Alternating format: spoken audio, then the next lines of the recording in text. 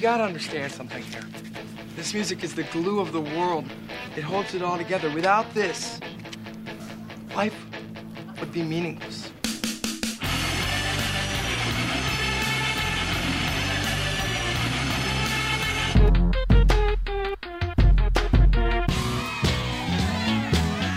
What are you getting so crazy about?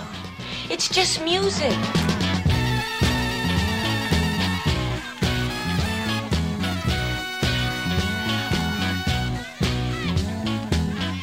A producer, rapper, and label head, LP has seen everything in the music business and lived to tell about it.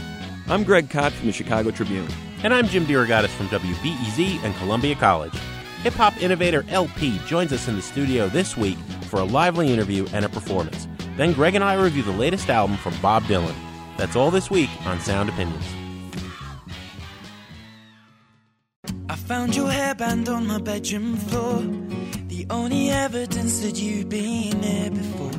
And I don't get waves of missing you anymore. They're more like tsunami tides in my eyes, never getting dry, so I get high. Smoke away the days, never sleep with the light on. Weeks pass in the blink of an eye, and I'm still drunk at the end of the night. I don't drink like everybody else, I do but to forget things about myself. Greg, that is a little bit of the British artist Ed Sheeran, who is number one in terms of illegal downloads in the UK, according to a new music monitoring service across the ocean, Music Metric. There's an interesting BBC story about this new service, which has done the most extensive study of the artists who are being illegally downloaded yet conducted. And they've broken it down by country. So as I said, in the UK, more people are file sharing or illegally downloading Ed Sheeran than any other artist. In Canada, it's Kanye West on top. In Poland and in Belgium, it's Gautier. And you want to take a guess about who's number one in the US? Let me see, Skrillex. No, it is Drake, which I think is pretty interesting. He's a pretty good artist. We've reviewed him on Sound Opinions. Now, the study right now is very Anglophilic. There is no breakdown for different parts of the United States, which I'd be fascinated to see. But there is an interesting look at just the weird pockets of music people embrace. In the Scottish border towns, the number one most illegally downloaded artist is the Smiths. Now, that kind of makes sense, a dark, gray, rainy place, right? In the Oxfordshire village of Kidlington, it's Justin Bieber. But you want to know who is number one in terms of their music being downloaded on the Isle of Wight? Louis Armstrong. At night, I cover my ears in tears. The man downstairs must have drank too many beers. But one day you'll pay. To this kid that you fuel with anger actions, discuss mostly sick most. Never have satisfaction till your bones melt. High incident clips and crumple zones, holding fix on you. Eternal intruder up in my zone. Dwell the matter of months follow. Why you propose only the lonely know. Swallow my mother when she was hollow. Who could blame a woman like her? Singular parent. One love already dissolved in a solution left polluted. That's a song called Last Good Sleep for the 1990s hip-hop group Company Flow. One of the founders of that group, LP, is our guest this week on Sound Opinions. Now, LP was born Jamie Moline from Brooklyn, New York, and New York obviously was the center of hip-hop for the 80s and 90s and hugely influenced LP's music and life. He went on to form Company Flow, major group as we said, put out a bunch of solo albums after that, produced records for other artists, and eventually even created his own label, Def Jux, later on known as Definitive Jux. That label defined the sound of independent hip-hop for much of the next decade. This year, even by LP standards, though, Greg, has been an especially busy one. He produced that great Killer Mike record. We reviewed it on the show, rap music. He's gone on tour, and he has his own album out, Cancer for Cure, which is one of our favorites so far of the year. When he joined us in the studio, we started by asking him about the song we came in with from Company Flow, Last Good Sleep, and how its avant-garde combination of beats and lyrics altered the direction of his career. I look back at that song as a turning point in what I did as a writer. Up until that point, we were only concerned with saying the coolest, funniest, and harshest thing that we could. And that was, I guess, the first song that I ever did that just actually opened up and told people about my life at all. And it was powerful. The reaction to it was powerful, and that affected the way that I went forward doing music with my solo stuff. Well, tell us a little bit about that. I mean, I think that's probably one of the hardest things to that bridge to cross in hip hop, because it's about being tough and about being your own man. And there was so much of that. I can't allow any vulnerability in. What made you go there? I was raised by women. I was raised only by women. I witnessed them, and of course, because I was in the surroundings, I went through it as well. But there was a lot of really damaging and tough stuff that happened when I was a kid, and it wasn't really something that it wasn't a choice. It was a song that had to come out of me. It was probably the most important song, the first song that ever had to come out of me that was an exorcism of something that needed to be expelled from myself in order for myself to move forward and grow. And that was maybe one of the first times where I realized that this thing that I had stumbled onto as in terms of being a part of in a career was an art form, and was an art form that could affect me, as I wrote these songs. And so it wasn't really contrived in any way. It was just the fact that my human experience demanded it, and that's what happened. And the tools that I was using were this music, so that's what came out.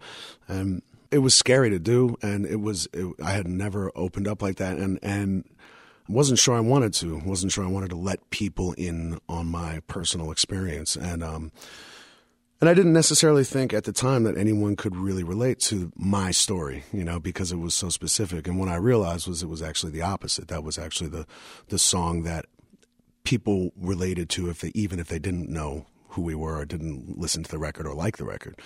That was the one that people would come up to me with tears in their eyes. And it was amazing to me, and it made me realize that, in fact, that perception that I had, that going inward and telling a very personal perspective I assumed it would be alienating, but it was different. It was the opposite of that, because the realization was that we're not all unique. We all can connect on certain things like pain and fear and joy and yearning and confusion. And so that's what made me start to change the way that I wrote and change the things that I wrote about. Jamie, when you open up like that, you run the dreaded risk of backpacker, granola eater, right? Yeah. Alternative hip hop, all right? And you're instantly dismissed, no matter how creative the music and lyrics are. In the mid-'90s, it was a little less intense, but quickly calcified. How did you deal with that in the beginning? Well, look, the fact of the matter is that I'm a little bit more complicated than any of those labels, and people know that. I've been around. I'm just like a kid from Brooklyn writing, and I take that perspective. And, my music isn't some searing, personal, inward journey every moment. It's just that I won't restrict myself. That's always been the difference, and that's the way that I've always looked at it, and never cared about what anyone's opinion was of that, because quite frankly, your relationship between you and the art that you're doing is an important one. Everything else comes second in the way that people deal with it. And also, I just think that truth is never corny. Yeah. Some of the reactions that you get from sort of contrived, and one-sided and not particularly insightful pseudo-introspective music. That can be the worst music ever made. Yeah. So it deserves a little bit of flagellation. Yeah. Before we get too far away from Company Flow in those early days in Brooklyn, what really first blew your mind in hip-hop that you heard, where you heard that kind of intensity and honesty? And do you remember listening to this music for the first time? Yeah, of course. But I grew up moved to Brooklyn when I was 6, and in my neighborhood and even going to school on the trains, this was in the era of graffiti on the trains, and this was in the era of boom boxes in the street. I grew, so the music and the art was all around me, and it just made sense to me as a New Yorker. It was just something I didn't question. This was what was happening now. This was my city. This was the music of it. And to me, seeing like Run DMC, they were like New York superheroes. Yeah. They were these giant men, just styled out, just tough. You just assume they were tough. Like, there was just something so badass about these guys that was one of the first things that drew me in. It was really Run DMC. 2 years ago, a friend of mine asked me to say some MC rhyme, so I said this rhyme I'm about to say. The rhyme was there, but then it went this way. Took a test to become an MC, and Orange Cliff became amazed at me, so Larry put me inside, stacked to lack. The chauffeur drove off and we never came back. Dave cut the record down to the bone, and now they got me rocking on the microphone, and then we're talking autographs.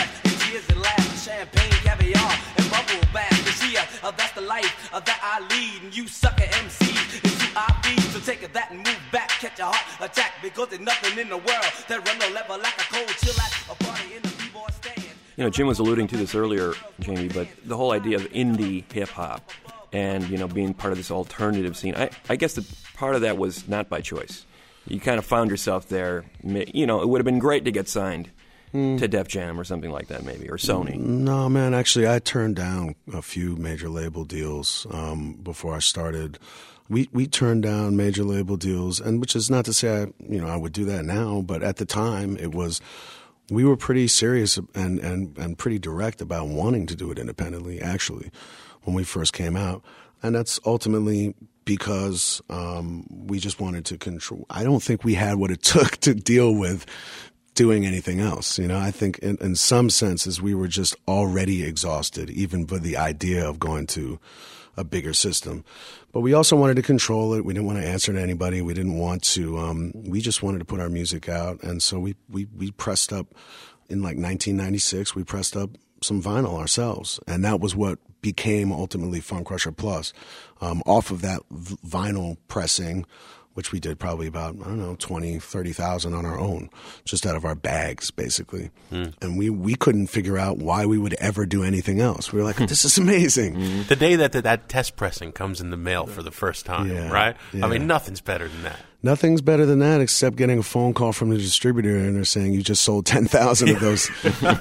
So that's a little better. And so we ended up going to Rawkus Records off of that and extending that EP into. But, the idea was always to be independent because at the time it seemed like the most rational response to what we perceived the industry being. But now it's different. There are a lot of different paths to take, and people are getting famous in completely new ways through music that I don't think anyone could have predicted. You've been having some interesting things to say about that, and we'll talk more about that later. But how about a song? We got the band here. Yeah. Tell us what you're going to play. Yeah, absolutely. What do we? That would be great. $4 Vic. Okay, yeah, cool.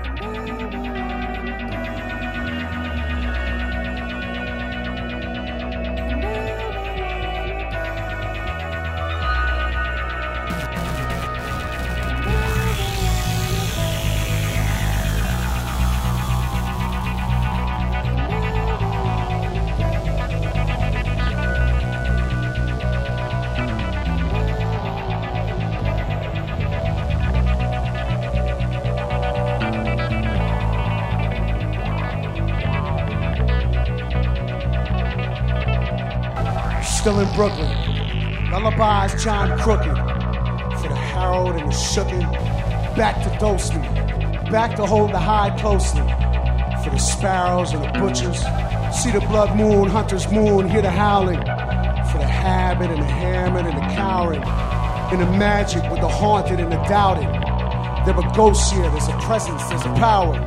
It's the tightrope of a tank with the piranhas. For the frazzled, it's a moment, it's a promise. To be broke down, to be low down, to be honest. Another showdown with the woozy and the conscious. For the Aggie with the baggie with the bottle.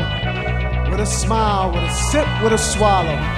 Don't you ever try to say that you're not one of us, my love. We are the touch, we are entrusted by the same tomorrow. I'm still living with a $4 Vic. And that's a lot of trouble for a little bit of wind. In the gasoline, the sulfur, and the sin. You cannot throw me in a briar patch, bitch. That is where I live.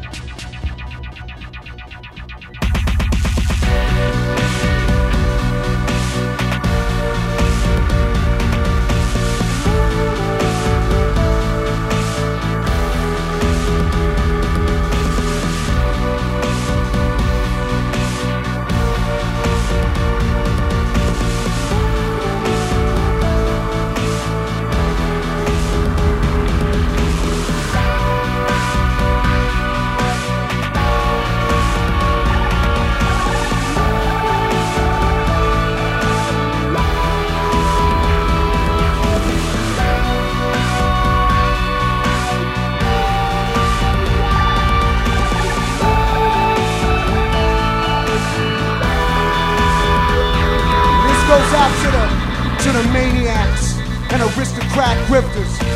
To the zealots, to the monarchs. What up, brainiacs? Compulsively acidic rainiacs, repulsively predictable painiacs.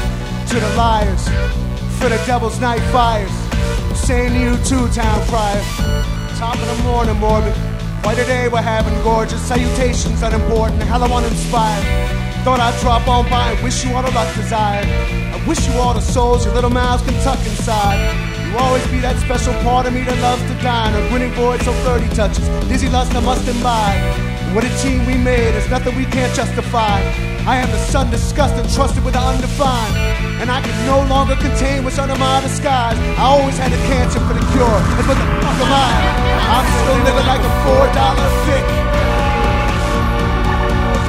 And that's a lot of trouble for a little bit of wind. In the gasoline, the sulfur, and the sin. You cannot throw me in the fire past, bitch, that is why I live.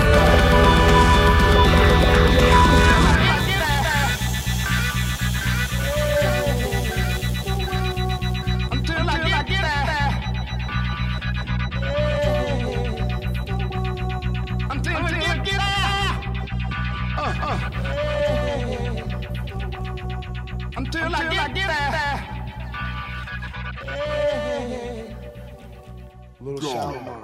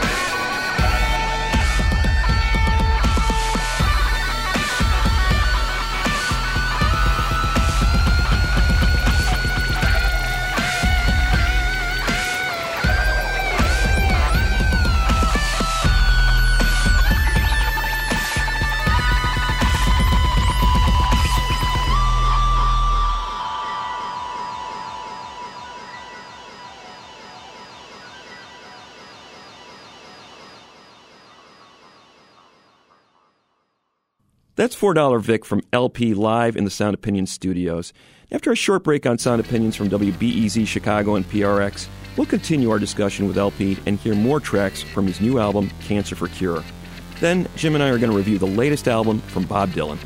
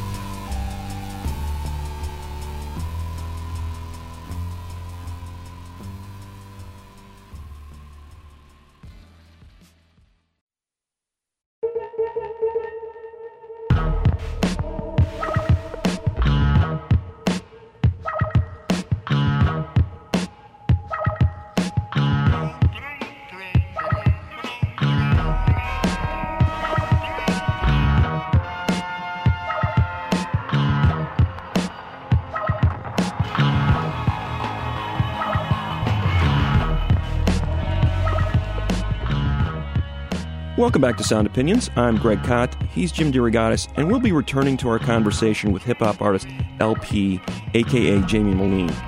The track you're hearing right now is called Be Aware. It's from an instrumental album LP created with his first group, Company Flow. You know, he went on to produce groundbreaking records by underground hip-hop stars like Cannibal Ox, and that production style sounded like nobody else's in the hip-hop universe. So I asked Jamie how making that instrumental track influenced the future of his production style. That was the first time that I had ever had to try and make a song without saying something on it. So I started to concentrate on the music more and melody, and started to concentrate on, bringing movements and change into the music. And that exercise carried over and really went on for a couple of years. I mean, I didn't do the Cannibal Ox album for another couple of years after that record. So that whole time I had just been sort of growing and developing as a producer, and by the time I got to the Cannibal Ox record, I think I had made like a legitimate step from when I had done Fun Crusher Plus. And also working with those guys and wanting to create a world for them. And it was the first time I had done an album for anybody else other than, my projects. And so I don't know, it just was this zone that I was in that to some degree informed the rest of my production career.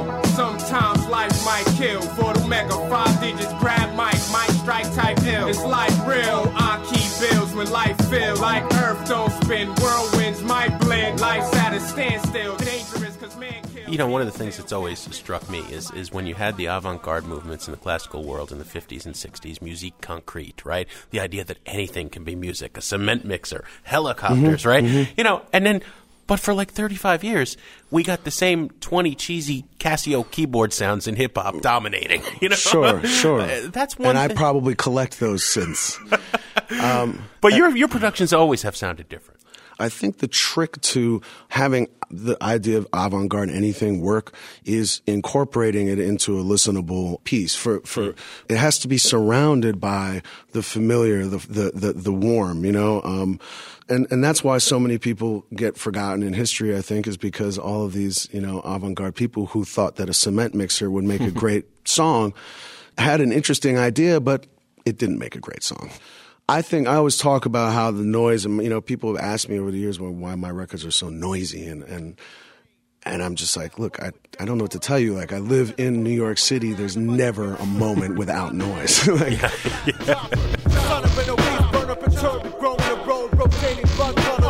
And others modified climate make nasty tongue plunge. Headshots opposite a chameleon blends from cartoon dreadnoughts.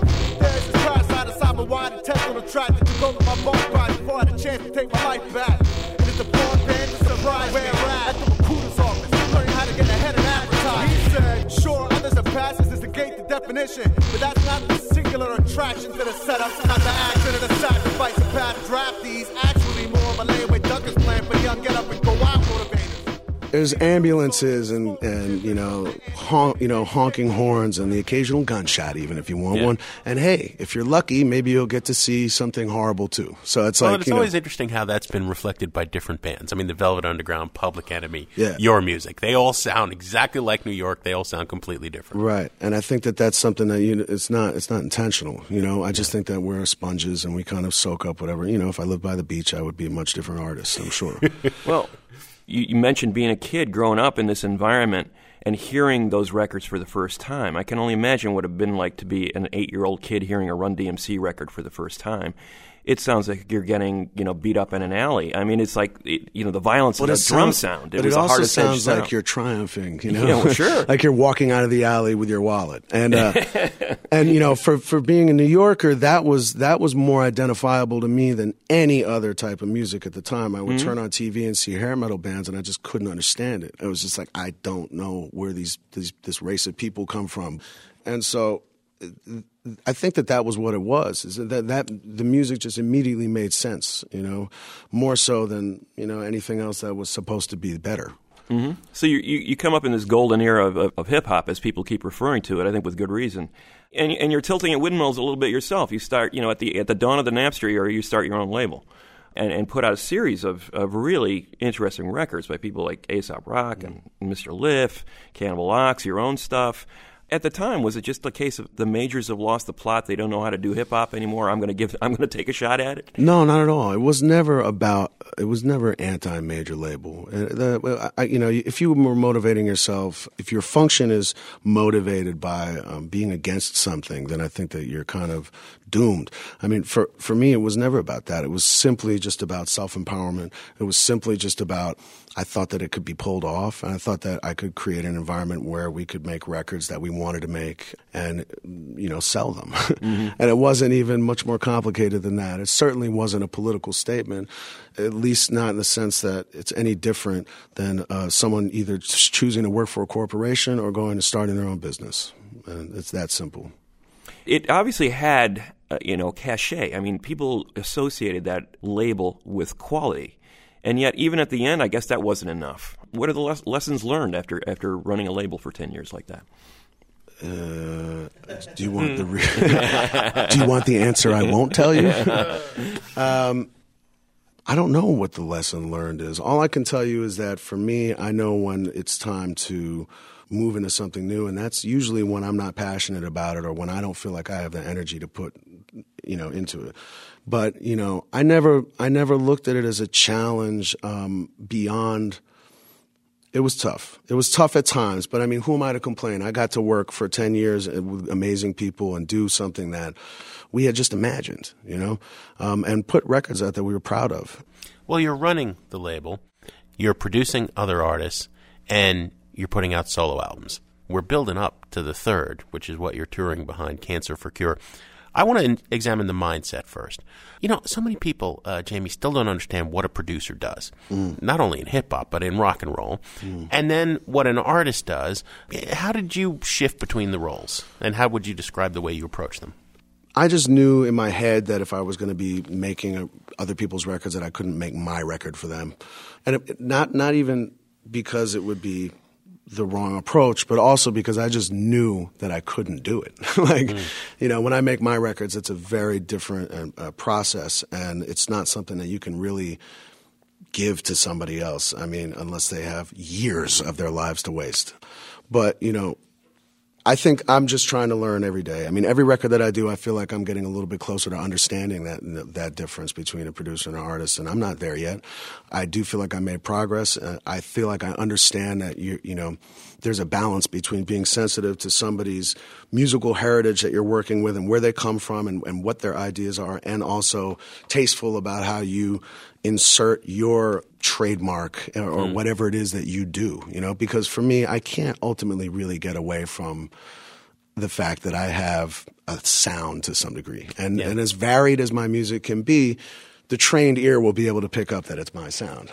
That's good, but it also presents a challenge, so I have to figure out how to balance that. Like doing the Killer Mike record, I had to make sure that I wasn't upstaging Mike. Well, I mean, as Greg said at the start of this interview, an extraordinary couple of weeks there for you, where Killer Mike came out and then your third solo album came out. Yeah. What I would worry about, I'm messing around, I come up with a cool riff on the Moog, I got a beat, okay. Now is it go to Mike? Do I save it for me? I'm never going to come up with anything this good again. Welcome to my personal hell, yes. Okay. I mean, look, I have a rule, and that basically is that you only give people the things you don't want to give them. So you're selfless in this way. You have to be, because unless it's lose-lose if you don't. Yeah. If you don't give them the beat, then you're producing a record that isn't your best music, and it's getting out there. And if you're holding and you're scared to give away music, then it's almost like an admittance that you have a finite resource of creativity. And I never want to admit that. I always want to be deluded into thinking that I can make another great piece of music, something better than I've done before. You're listening to Sound Opinions. I'm Greg Kot with Jim DeRogatis. We're here in the studio with LP. How about another song? Yeah, let's do it. What do we got? Jig is up. All right, I'm going to adjust my mic.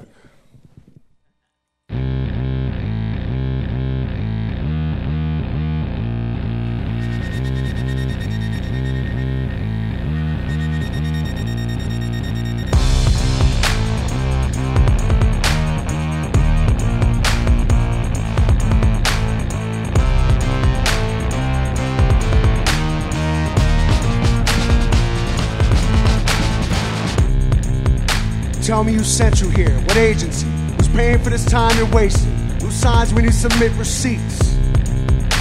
What do they have on you to bribe you? What's the threat they held above that very pleasing face? What do they want from me? As for that shed of tools we spoke about, doubt that I'm the sharpest one. Manuals I come with, clearly read I cut. So you're not fooling anybody. We all know that you couldn't be here out of love. You must really think that I am dumb. Well, I know a thing or two about a thing or two, but one of them's the fact that men like me don't ever get no second chance. Not for the kind of man who showed up at death's door and ding-dong dash so much you wore a hole out and a welcome mat. You're good, the way you just smiled at me. Crumble, the messer man will fall for that. Just drift into the thrill of you. Why don't you just admit the truth? You were trained to withstand pain, and that's the way that my crazy is not killing you. Look at me, I'm on to you. No more lies, I'm on to you. Then again, you might be out of your goddamn mind. I wouldn't want to be a part of any club that would have me. I wouldn't want to be a part of any club that would have me. I wouldn't want to be a part of any club that would have me. I wouldn't want to be a part of any club that would have me. You must be out of your goddamn mind.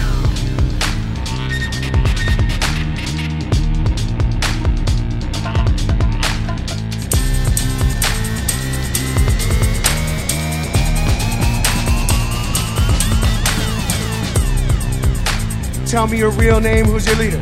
What agenda got you slumming it down here? Who's handing out the dough? Tell me the point of a dot to the crocodile when you know that it's made to be a flush to the silver down low. Withering, writhing, slithering, living where the moon don't glow. Why would you book a ticket on a living coast to Concordia? Why would you travel on a vessel that might not float? Put on times that are down to I hope. I don't really see the logic of me getting this spot in the lifeboat. Gotta be a better candidate for this sheer dumb luck. No comprendo. I wouldn't want to be a part of any club that would have me. I wouldn't want to be a part of any club that would have me. I wouldn't want to be a part of any club that would have me. I wouldn't want to be a part of any club that would have me.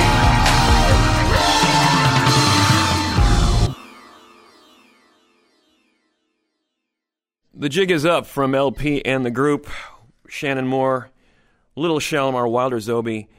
Great stuff from the new LP record, Cancer for Cure.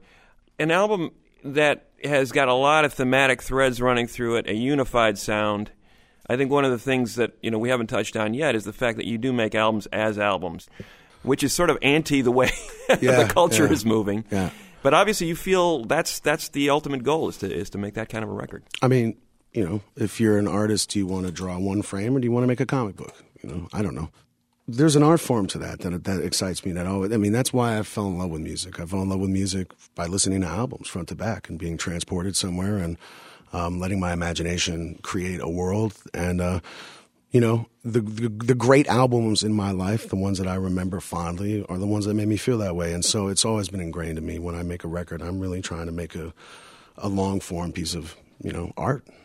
It's got to be a lonely battle at the same time. It's got to be like, not bringing your friends in. You're your own worst critic. Yeah, nothing's ever good enough. Hence, 5 years between albums. Is that the reason? You're so right. Yeah, there's an element of that for sure, and I've tried to negotiate around it. But no, I can't really escape that. That definitely is a part of it. And, I've always been pretty honest about that. Making a record for me has never been like this amazing, fun experience. It's been work, and partially I feel like I'm just not that particularly talented. So I have to work really hard to sound good.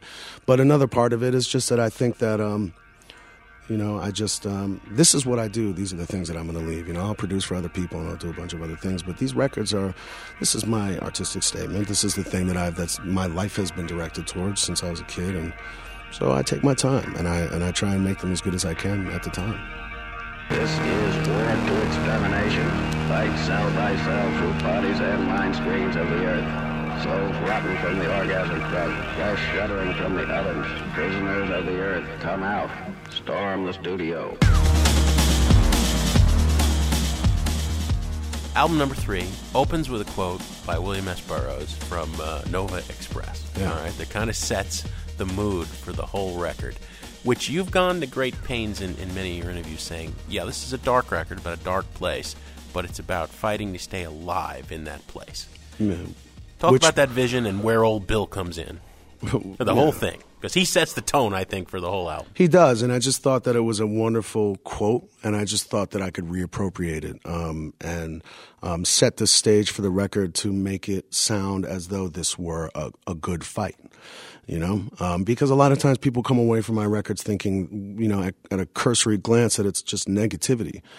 I understand that, but that's not what I'm going for. You know, in order for there to be like a transcendent sort of experience, you know, sometimes you have to talk about some hard things, and sometimes it has to not feel, you know, like a celebration. And but you know, I think that I have those conversations with people, you know, and my point to them is that, for me, the intention of the record is that this is coming from a good place and a place of, ultimately, of hope, but not unbattered hope. And I think that these records, for me, it's just you hearing, you know, my take, as eloquent as I possibly can express it, my perspective on the human experience, but from my eyes and from also the eyes of another part of me that I'm having to contain on these records, you know, this other voice in me that is terrified and angry and confused and doesn't really know how to get to point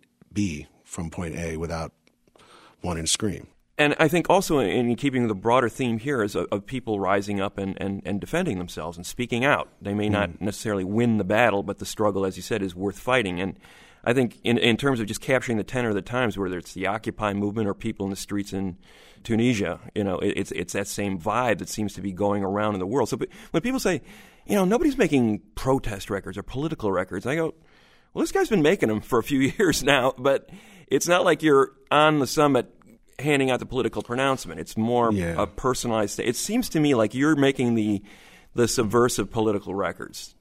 Well, to me, the battle is not out there. I mean, it may be to some degree, but to me, the battle is internal, and that's what the record is about. You know, the idea of cancer for cure, the idea of us, you know, being the cancers for our own cure, of fighting ultimately internal battles.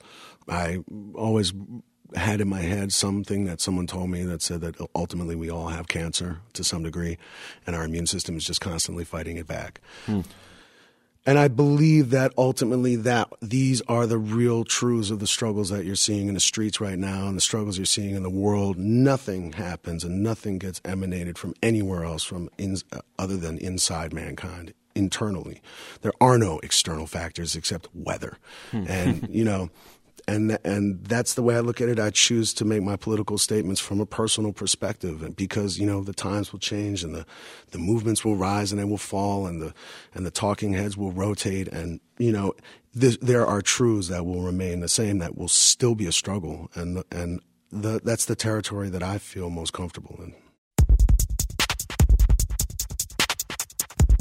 I've never really had a religious experience in a religious place.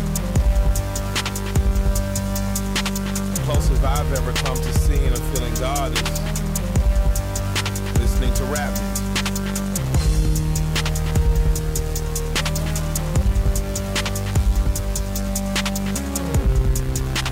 Rap music is my religion. Amen. What I say might save a life. What I speak might save the street. I ain't got no instruments, but I got my hands and feet. Hands on clap and feet on tap. LB beats to make that slap. And I ride them with my raps. And they all tight as my naps. You made this very intense record, and at the same time you made the Kill 'Em Reich record, producer on that record. It was basically another very much a very small operation, not a whole lot of guests in there. It was just two guys making a classic hip-hop record. And I know the way you can immerse yourself in an album. How were you able to sort of pull yourself out of Cancer for Cure mindset and do this other completely different record. It was almost by force, to be honest. Mike just wasn't having no for an answer. I said no several times, and I was, I thought I was going to just do a couple of songs on the record and just continue to do my record, but I just liked Mike so much, and the music that we were coming up with was really exciting to me, and it was just like, after about 100, why don't you just produce the whole albums? I just acquiesced, and I was like, all right, man, like, of course, let's do it. So it actually turned out for the best, of course. I mean, and also doing that record in sort of and taking a break from my record and then coming right back into my record gave me a little bit of a new energy that I needed probably to finish that record. How about another tune, Jamie? I will give you that tune. What are you going to play? I don't know. Actually, I really don't know. Oh, we're going to play a song called Stay Down.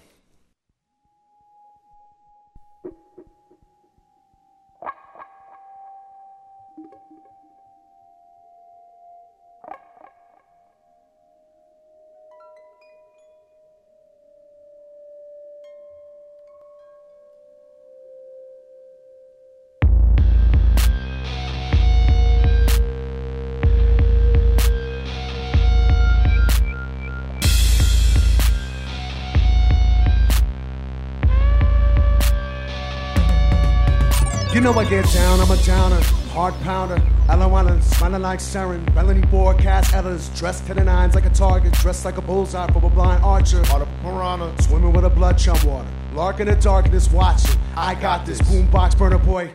Burn like a LA sunset, colorful, toxic, snuff, deadly and erotic. Walk like a man, not a product. Run like a strumpet, talk to the handsaw puppet. Look at them skywrite, we hard nothing. We don't have a tear for your bucket. Life's but a pageant, then in the deep. Try to pull the curtain back, crack, go police with. Here comes stage mom. Stretchy little pores and display them. Cutting through my brain like a ray gun. Telling you these are shameless. Obama to Reagan. Look at how they bent to their training. Why would I be angered? Now when I can chemically hang glad angle. Face style mango anguish. Notice I'm about odd language. Full of joy. Get a fried guy till he vanquished. Bonus point. Bonus point. Bonus point. Bonus point. Bonus point.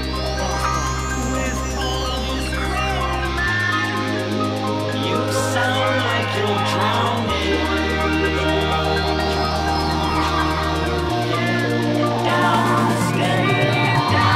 Stay down.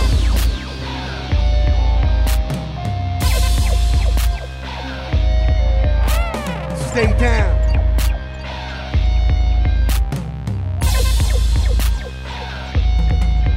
You know I get bent, I'm a bender. Futural, rhyme and dominant, gene going bad and passed along in my bloodstream, pumping madness. Over little hell down hatches. Stand to practice how to detach from a white noise planet. With a dispatch straight from command and throw haymaker plus landing. Never take a win for granted. Remember that pitch that I sang with to annoy masses. Before mass graves hatch like magic. Everybody bow to the bastards. Anthem ass to dispatches get rancid. Back to the matter of grab the track happens. Living in my boss is hard and I crack kid. What's that passing? Wanna watch I'ma smoke till I'm back. Oh, like a chop. Yo!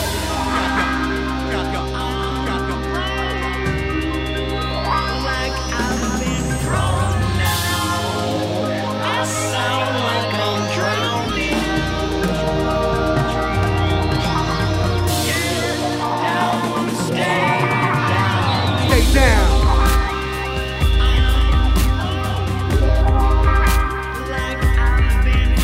Stay down.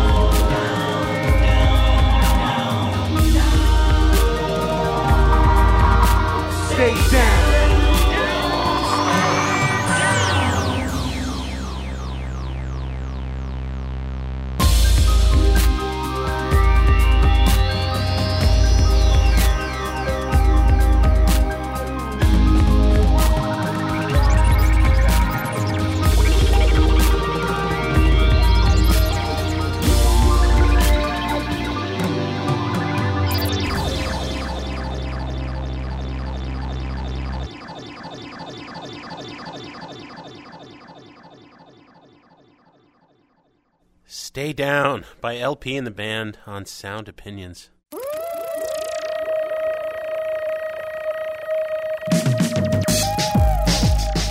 We'd like to thank LP and his band for being our guest today on Sound Opinions. Thanks so much, guys, for coming in. Thanks for having us. Yeah, it was great.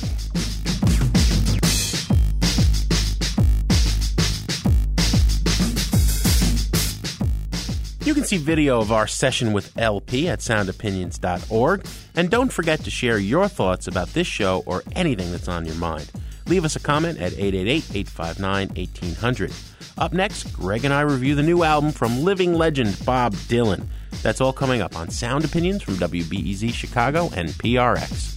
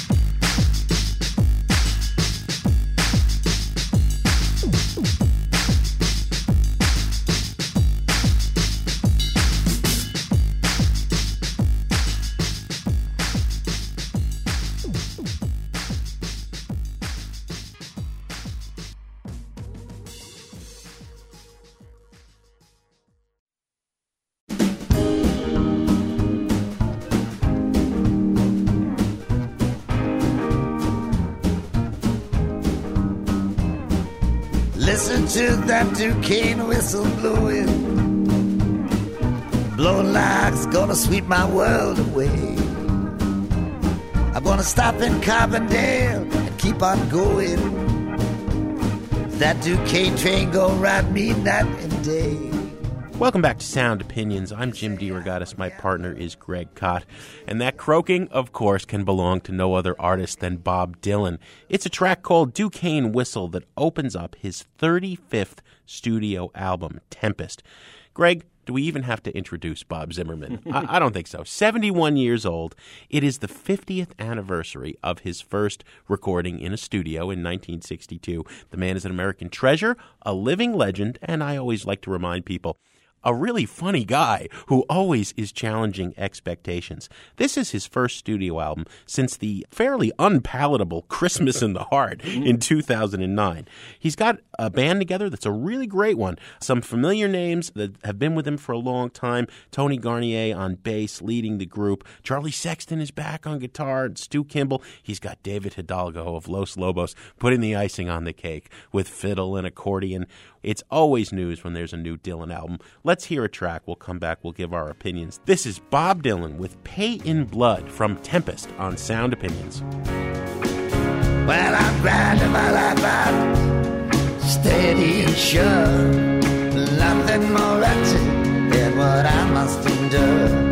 I'm drenched to the light that shines from the sun. I could stone you to death for the wrongs that you've done. Sooner or later, you'll make a mistake. I put you in a chain that you never would break. Legs and arms and body and bone, I pay in blood, but not my own.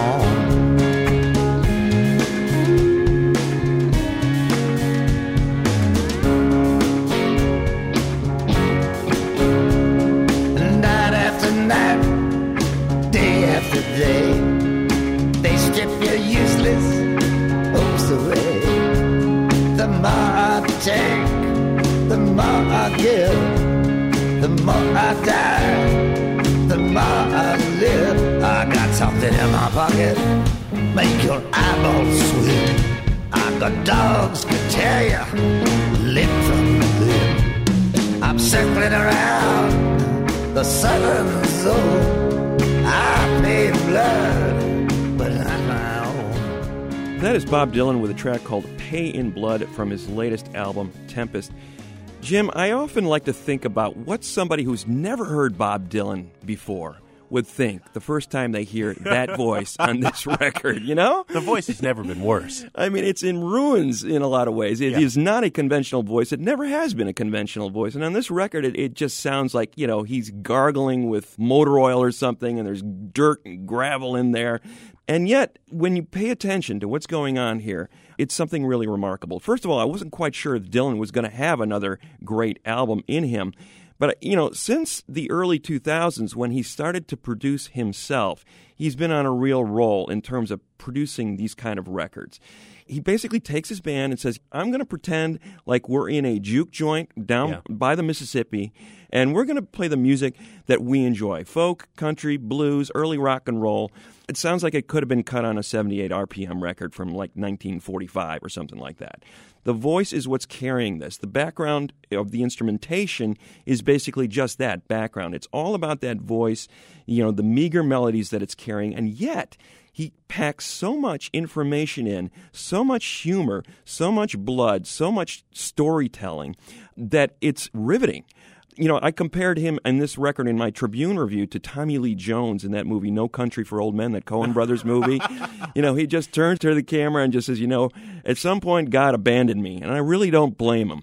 Now, Dylan may or may not be aware of that Coen Brothers movie, but he sure is aware of that tradition of the murder ballad, and he's very comfortable there. He's bringing that forward with that sense of humor. Like the lines jump around from these really dire, dark modes to really outrageously funny stuff.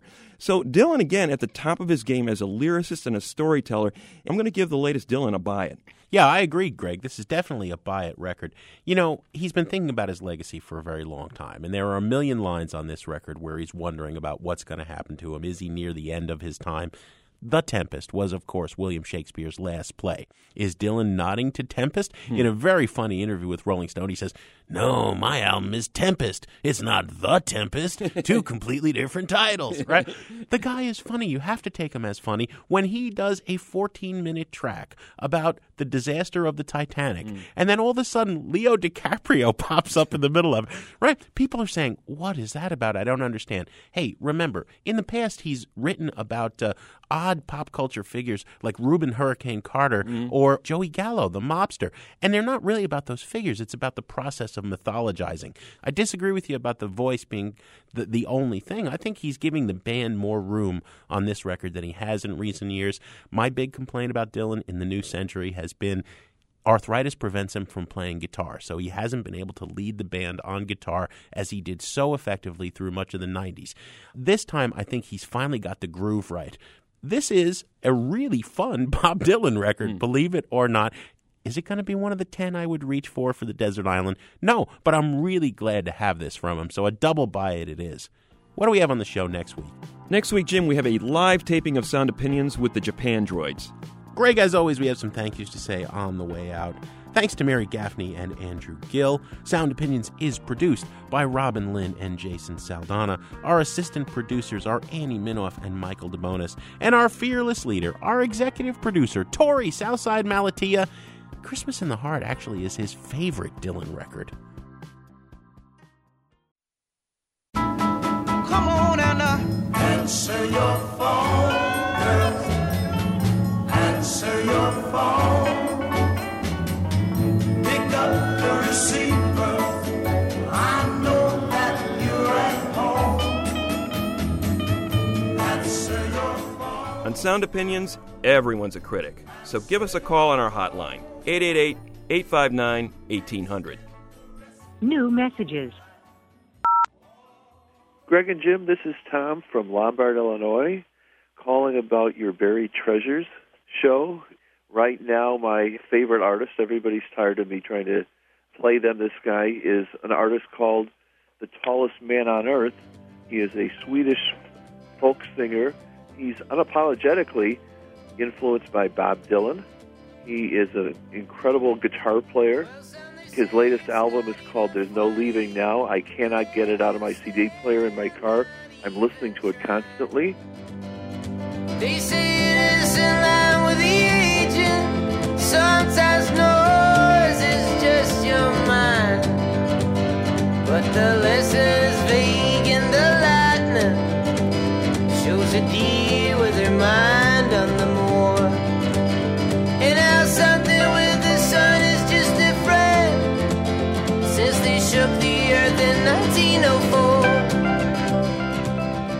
I have never heard him on the radio, and he is the most amazing artist out there right now. So I think people need to discover this guy. Thanks. Hello, my name is Samantha. I live in Chapel Hill, North Carolina, and I was calling in to mention the band Summer Camp that I'm really enjoying. I think that they don't receive enough attention for how great they are, particularly the album Young, and I like this song a lot, Veronica Sawyer. There's nothing for me.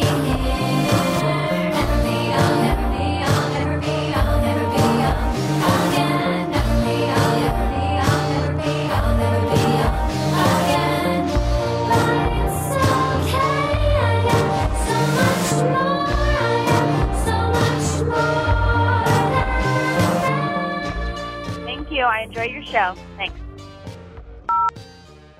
My name is Zach Hartwell from Durham, North Carolina. The band I think you guys should listen to if you haven't already.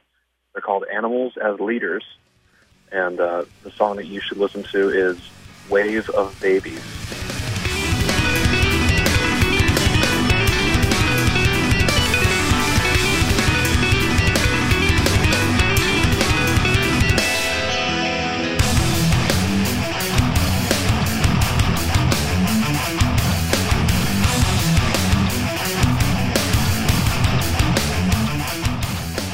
Three-piece. Two guitarists use 8-string guitars. Lead guitarist's name is Tosin Abasi. He plays his guitar like a bass. Sometimes he slaps the strings. It's just incredible. You guys need to listen to them. Thanks a lot. Bye.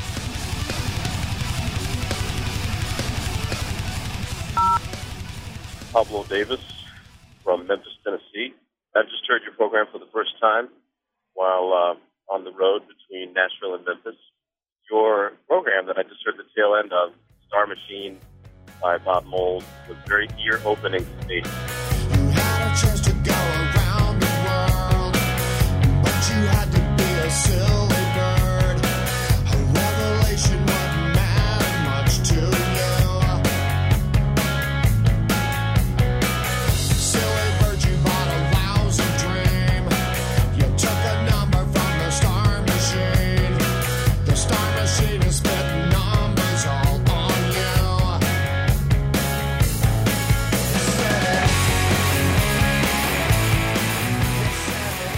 You really informed me about the music, as well as gave me the desire to hear more of this band's music. So I truly appreciate it. Thank you. Leave your family and some friends behind. It wasn't long until you lost your mind. The Star Machine is doing fine, but how are you? No more messages.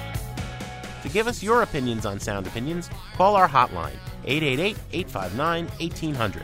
We'll be back next week with more Sound Opinions, produced by WBEZ Chicago and distributed by PRX.